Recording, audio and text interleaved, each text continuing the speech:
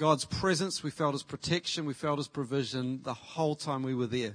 I've been there 4 times and I just never felt God's presence like I did. And especially being there with Amy, it was just amazing. I know so many of you are praying for us and we're so thankful for that. God is doing an incredible work through that incredible group of people.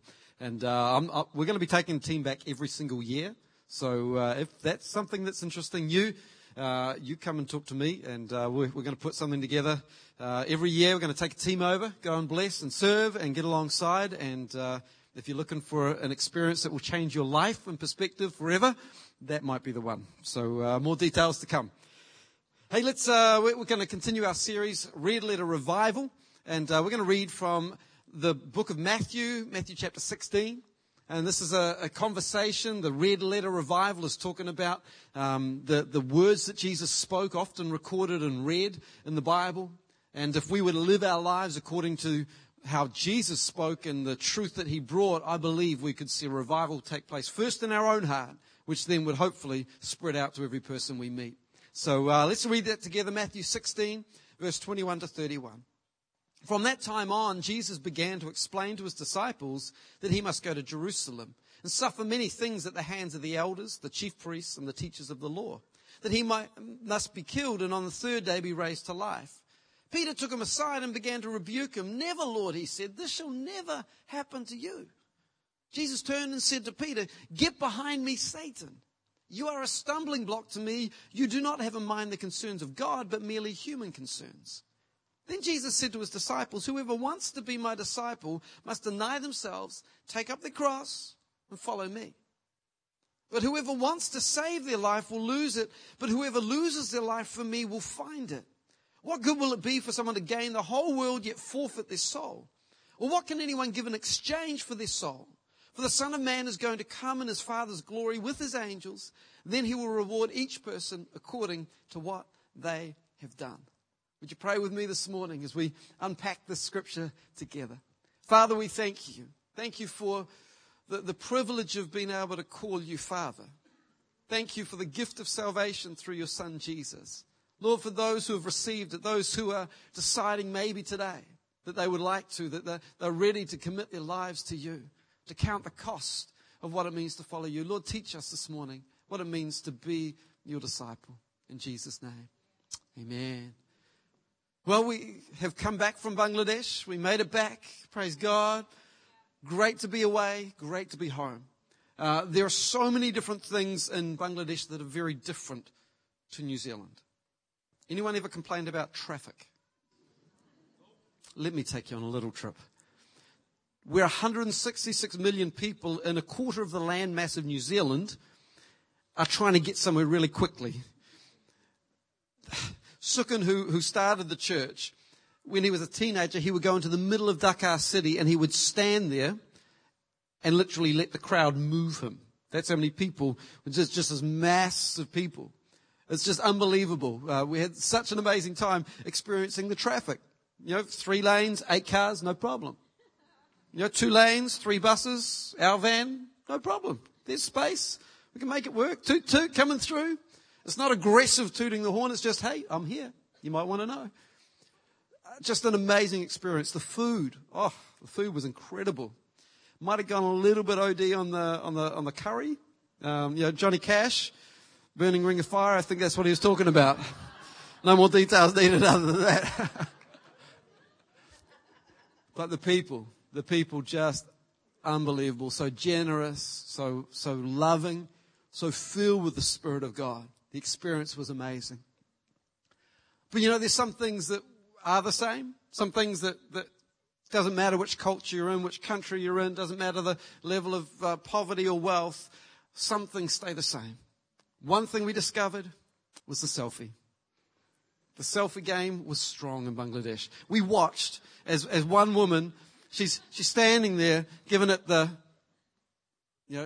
for about a minute. I don't know how many shots she got until she got the right one. But we actually saw this in a mall. No longer are they advertising, this is a phone, you can communicate to someone with it.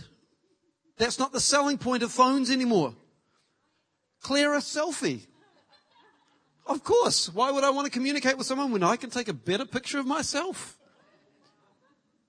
Today I want to talk about taking the right selfie. What does it mean to take the right selfie? What is the purpose of a selfie? A selfie is to make myself look good. Throw the filter on there, make it look good. Get the right angle so all my wrinkles are out and I don't have my 3 chins or whatever it is. You've got to get yourself in the right position so that you can look good. Because everybody else's opinion matters, right? Or does it? The heart of this message is that we would, instead of taking the selfie, is we would flip the camera. It would move from being about me, because I'm pretty selfish. I don't know about you, but I like things to go well for me. I'm kind of quite keen for, it all to work out good for me. But what if I could flip it and say, actually, I don't care about that anymore, as long as someone gets blessed, as long as God gets the glory and the honor. So could we flip the camera and make it about others? Make it about loving God matters most and loving others follows close. And you know what? As I do that, God's going to take care of everything I need. This morning, we're going to flip the camera. We're going to take the right selfie. In this passage, we see Jesus having a conversation. He's just had a conversation with his disciples. And he's asking the question. He's saying, what's the word on the street about me? Who do people say I am? What's the goss on Jesus? They say, well, some say that you're Elijah. Some say you're John the Baptist. Others say you're one of the prophets. Jesus said, that's fine, but who do you say I am? This is to his closest friends, the people that know him the most. So Peter, he's very quick to give his opinion. Sometimes it's bad, sometimes it's good. This time he gets it right. Peter goes, you are the Christ, the Son of the living God. Jesus says, that's right, Peter, you got it. You understand. And he says, on this understanding, on this revelation, on people like you who understand this truth, I'm going to build my church. And I'm going to build my church, and the gates of hell will not prevail against it. Any darkness that rise up will be pushed back because of the truth of Jesus Christ.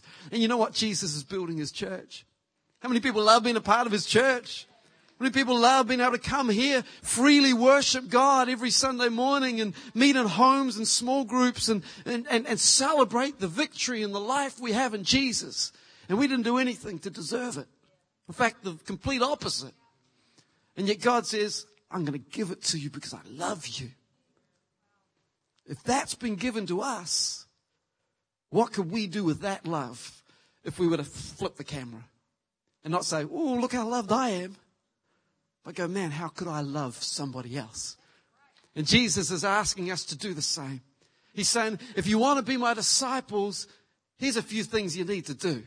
You ready to find out what it takes to be a disciple of Christ? Again, I'm sorry, this is going to be a completely simple message again, because the gospel is so simple. We don't have to complicate it. This is such a simple message, but boy, there's a cost.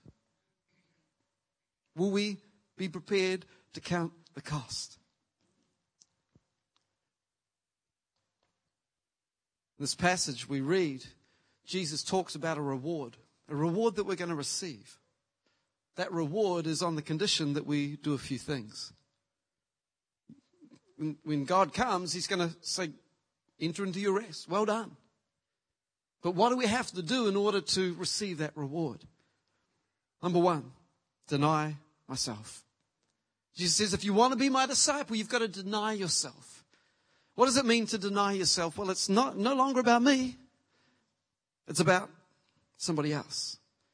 It's about focusing on God and his will and his purpose. We want to be his disciples. We've got to deny ourselves. Can anyone agree with me that the day Jesus calls you Satan is not your best day as a Christian? Here's Peter. He's just given a really good answer. It's like, yes, I got that one right. And then he kind of undoes the whole thing by saying, Jesus, no. You don't have to die, because that's not a part of our plan. See, we've got this whole plan around how this is going to play out. So you're going to be king, you're going to be on the throne, we're going to take over, we're going to rule the world, and it's going to be amazing. Jesus says, no, I'm going to suffer, I'm going to be crucified, and I'm going to die. No, says Peter, that can't happen to you. But there was something in Jesus that says, no, Peter, don't go there. Don't be concerned about the things that matter to humans. Don't be about the human concerns. Have a bigger picture. Get a kingdom perspective, because there's so much more to what you're seeing, Peter. We don't get to see God's perspective on 7 billion people, do we? But God's got a plan. And his plan was Jesus all of those years ago, coming and dying on a cross so that we could have life and freedom. And he says, I'm going to build a church. Group of people here in Elam Whangarei and across our campuses and across the globe. 75 people meeting in Dhaka in Bangladesh, saying we're going to commit our lives to Jesus, where the cost of following Jesus is significantly higher to what it might be for us. But we still have to count a cost. That cost I'm talking about is not selling everything up, necessarily moving to Bangladesh, although tempting as it is. I'm talking about a cost where we've got to deny ourselves. When we were in the airport heading home, I met a man named Muhammad, Muslim man, young guy, quite a successful businessman. And we started talking. I connected with his son. That's the way it just works best for me. I just go and connect with the kids, and then you connect with the kids, and then you get to connect with the parents. It works very well. Been in children's ministry all my life. I won't change it. Still works. And so I'm connecting, and we're having this conversation, and we start talking about sport.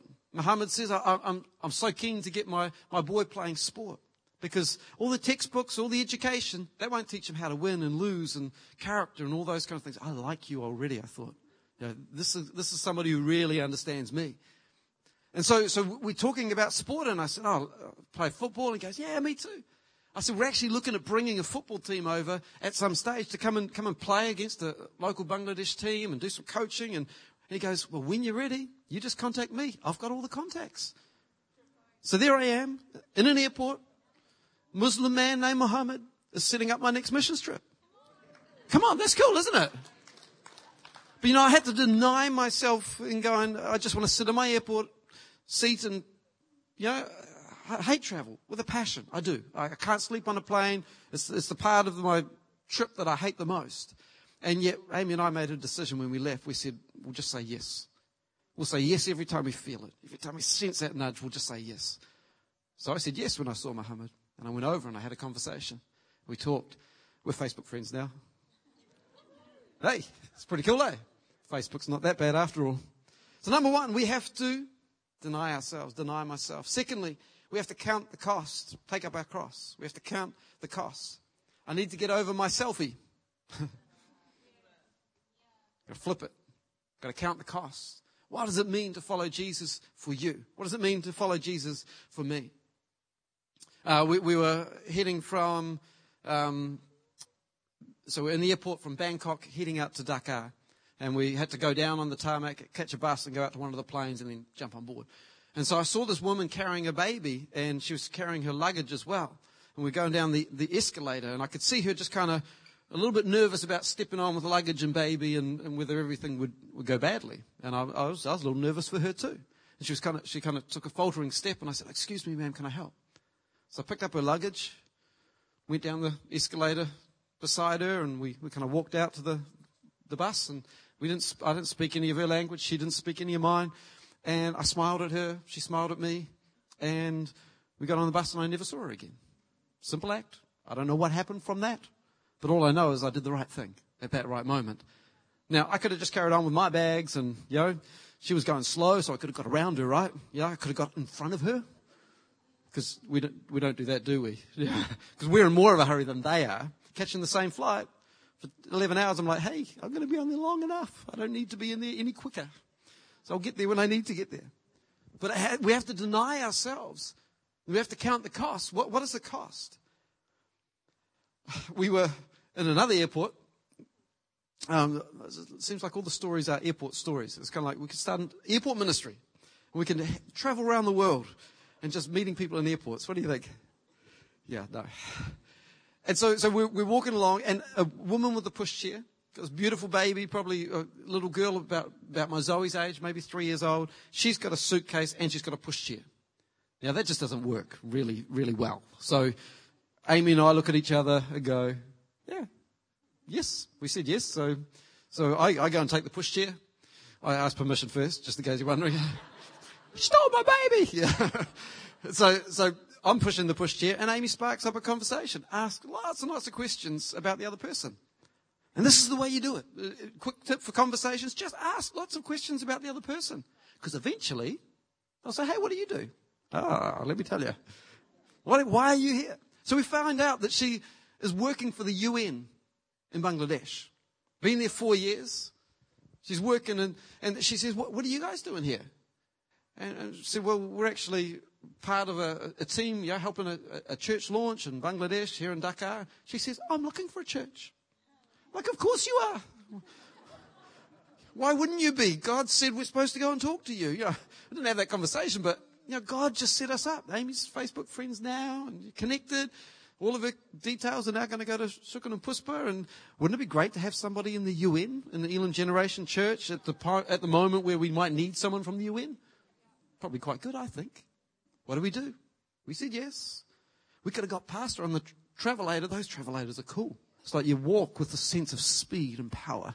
It's like, whoosh. But we just paused. We took a moment. We counted the cost. Just little things. What does that mean for you? How about just walking across the lunchroom? Because you know that person's just not doing right. You can just kind of sense that their relationship isn't so good at home. That they're just carrying a burden that they don't know what to do with. What if we were to walk across the room and have that conversation? Say, hey, are you okay? Is everything all right? Can I pray for you? Can I help you in some way?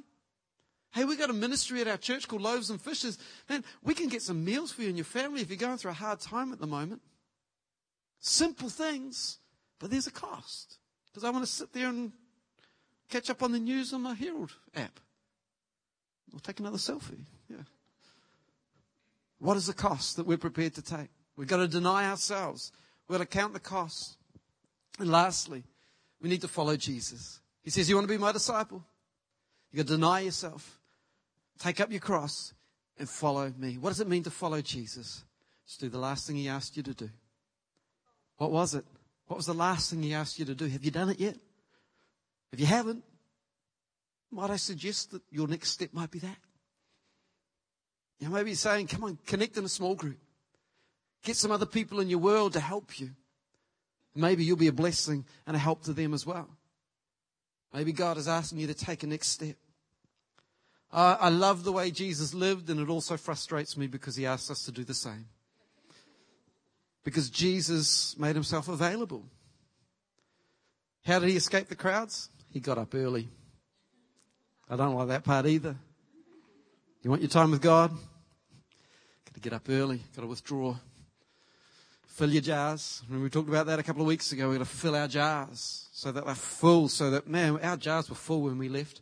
And we just poured it out. God just drew it out. It was awesome. It was so much fun. But we had something in there, which was great. But we've got to withdraw. Spend our time with God so that we can go, yes, I am available. And I have found when you're doing what God's asked you to do, you're exhausted, your head hits the pillow and you sleep and you're tired, but boy, it feels good. There's nothing like living in your purpose, doing what God's called you to do in your job, in your home, in your neighborhood, in your sports team, in your club, whatever it is you do. When you're doing it with all of your heart, there's nothing like it. The team can come now. I'm going to hand it over to Amy in a moment. But you know what? One of the things we did, we just smiled. We just engaged. We made eye contact. I tried this yesterday. I went for a run around the loop. Do you know what we do? I don't know if you noticed this, but we're walking or we're running. And we're looking up, checking out everything, and we see somebody coming. It's like this 15-meter rule. The moment they approach, our eyes go down. Don't want to engage. We get past them. Just me? We don't like to make eye contact anymore. So I just smile at people. Hey, how's it going? Hey. When I get past them, the pain really comes out. I'm feeling a bit, no, I'm not. But we just walked through places and we just said hi. Just engage with people. Met Munzi. Munzi, he's cool. Walked through security. He was scanning all the bags. For a moment, anyway. He grabs our bag. I'm like, hey, how's it going? He's like, hi, where are you from? I see New Zealand. Black Caps. Brendan McCullum.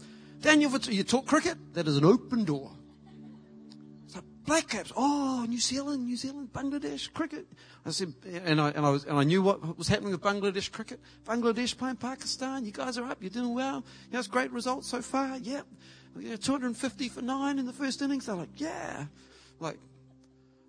And so they leave their security detail and they take our bags and they walk us to the queue. Just being kind. They grab the departure card, fill it in for us. All I have to do is sign my name. Put us to the end of the line and we're chatting away. They see the line's pretty big. So they move us to business class. It doesn't end the way you think it does. So much better. Who needs a business class trip back to New Zealand when you can meet a friend like Munzi and become Facebook friends? That's what happened. And you know what? We got through the line and we chatted and we exchanged photos and we exchanged names. He's been liking all of my posts since I've got back. He's probably watching online. Hey, Munzi, nice to see you, mate. Hope you're doing good. It was nice to meet you. What did I do? We just smiled. Just all that stuff that's in me, that's God in me, kind of coming out. A very imperfect person with not a whole lot to offer except, hey, you're awesome. When Jesus says you receive power when the Holy Spirit comes upon you, that power was the Holy Spirit. What does the Holy Spirit do? Well, it also talks about the fruits of the Holy Spirit. A life that's filled with the Holy Spirit will exhibit the fruits of the Spirit. Love. Do I truly love all the people I met? Or did I have a preconceived idea of who they were? Had I built up a media mindset that said that person wants to kill me because I'm from the West? We went in there and we just thought that everybody liked us. And most of the time, we met people who were just so nice, so kind, so generous. I made a new friend on Facebook called Muhammad, and he's a Muslim. We talked and we could be friends. We don't have to convert anyone. Jesus says salvation belongs to God. But it's the way we love and serve people. That's where they go, wow, there must be something about this. Joy, another fruit of the Spirit. Come on, we could be happy. Wake up in the morning. I got 0 minutes sleep last night. My body is just completely out of whack. 12:30, I'm just about to hit the sack and just boom. All right, I'm ready. And then boom, fireworks. Thank you very much. I don't know who it was, but that was entertaining. Flashes of light, big bangs. So I'm thinking, wow, my house is under attack. And that was me. I didn't sleep. It was like 1 o'clock, 2 o'clock, 3 o'clock, 4. Oh, I might as well get up.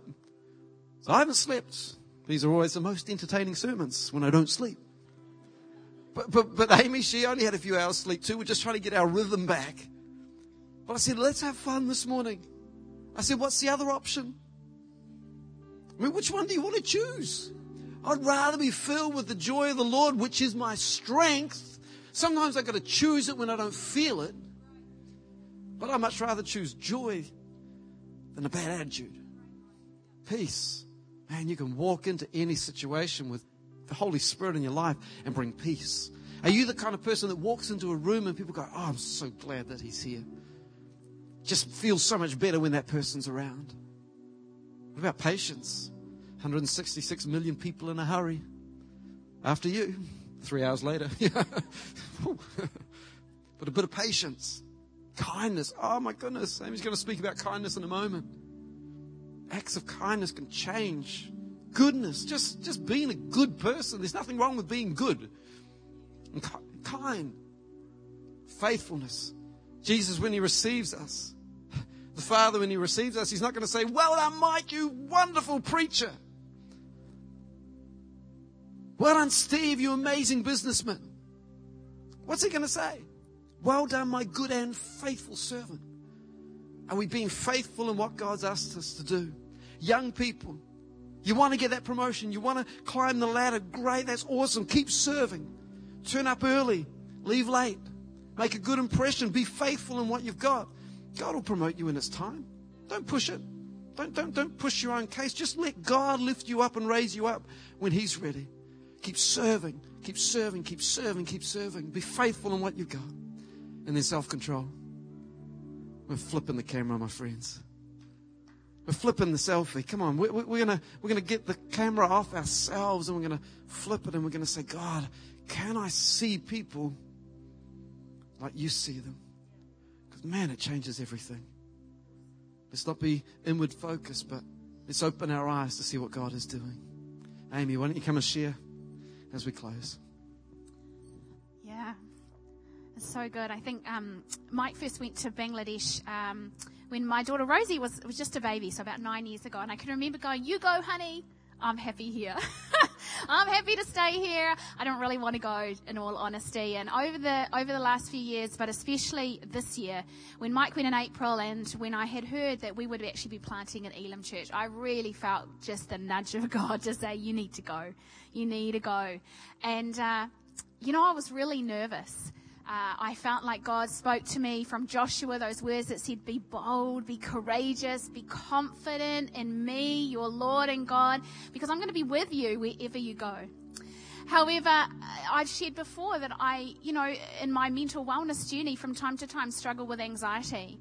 And so over the probably past few months, I have felt my anxiety levels just really increase. And it was actually my children who decided that our letterboard quote for the last few months should actually be from a Disney movie, Cinderella. And so who knows that God can speak through Disney movies as well? And the letterboard quote that they chose was, "Have courage and be kind." Have courage and be kind. And so I would look at those words in the months leading up to it, and I thought, Amy, have courage. Have courage, and Amy, when you're there, be kind. Kindness opens the door. In fact, it says in Romans 2 that it's the kindness of God that leads people to repentance. It's His patience, His love, His kindness to each and every one of us that turns us from living life our own way to want to live for Jesus. And so I found that actually wherever I went, it was amazing because I first came into the airport and we arrived at midnight into Dakar, and I was nervous. Really nervous. And when the guy said to me, "What do you do?" I said, "I'm a mum." I said, "I've got 3 kids." But once I got through those doors, I just felt such a peace when I was there.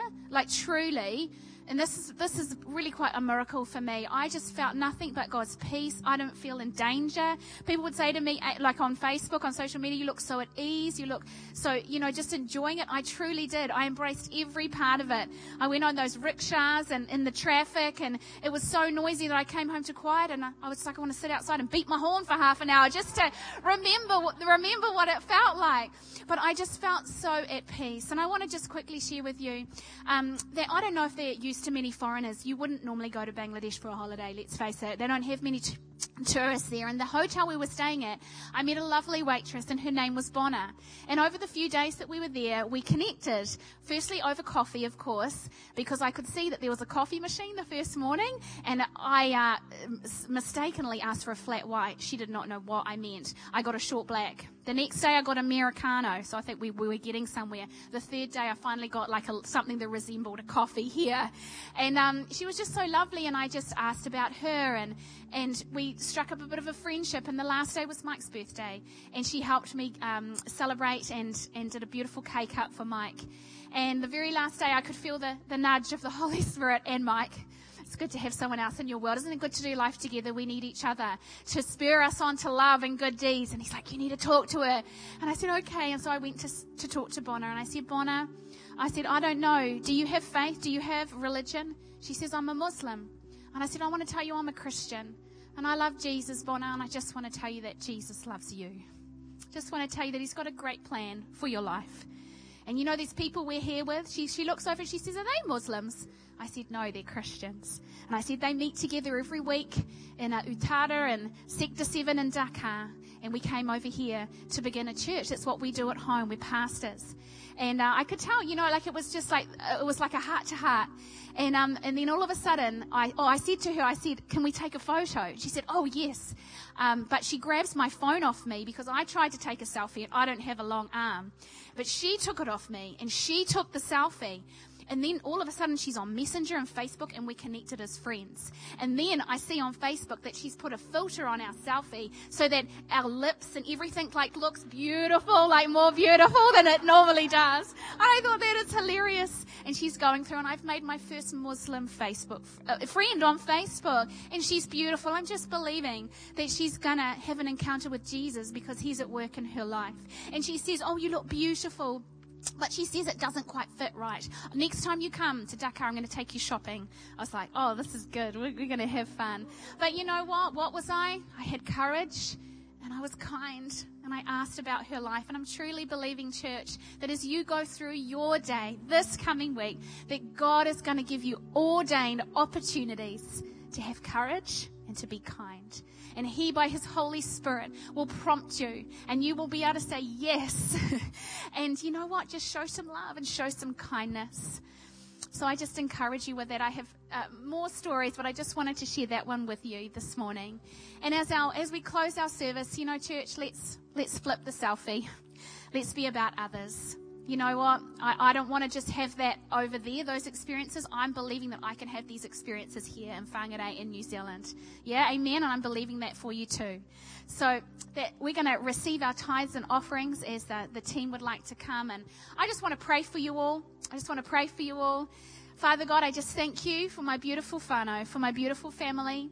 Lord, I thank you for this word, and Father God, too, that we might deny ourselves, that we might take up our cross, and that we might follow you, Jesus, with all of our heart.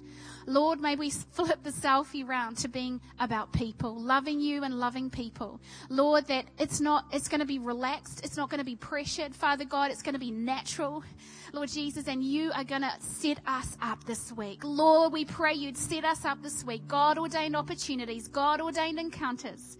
Father God, to love people, to show them kindness, to show them joy, to show them what you really mean to us, Lord. And so I pray your blessing upon every person here this morning in Jesus' name.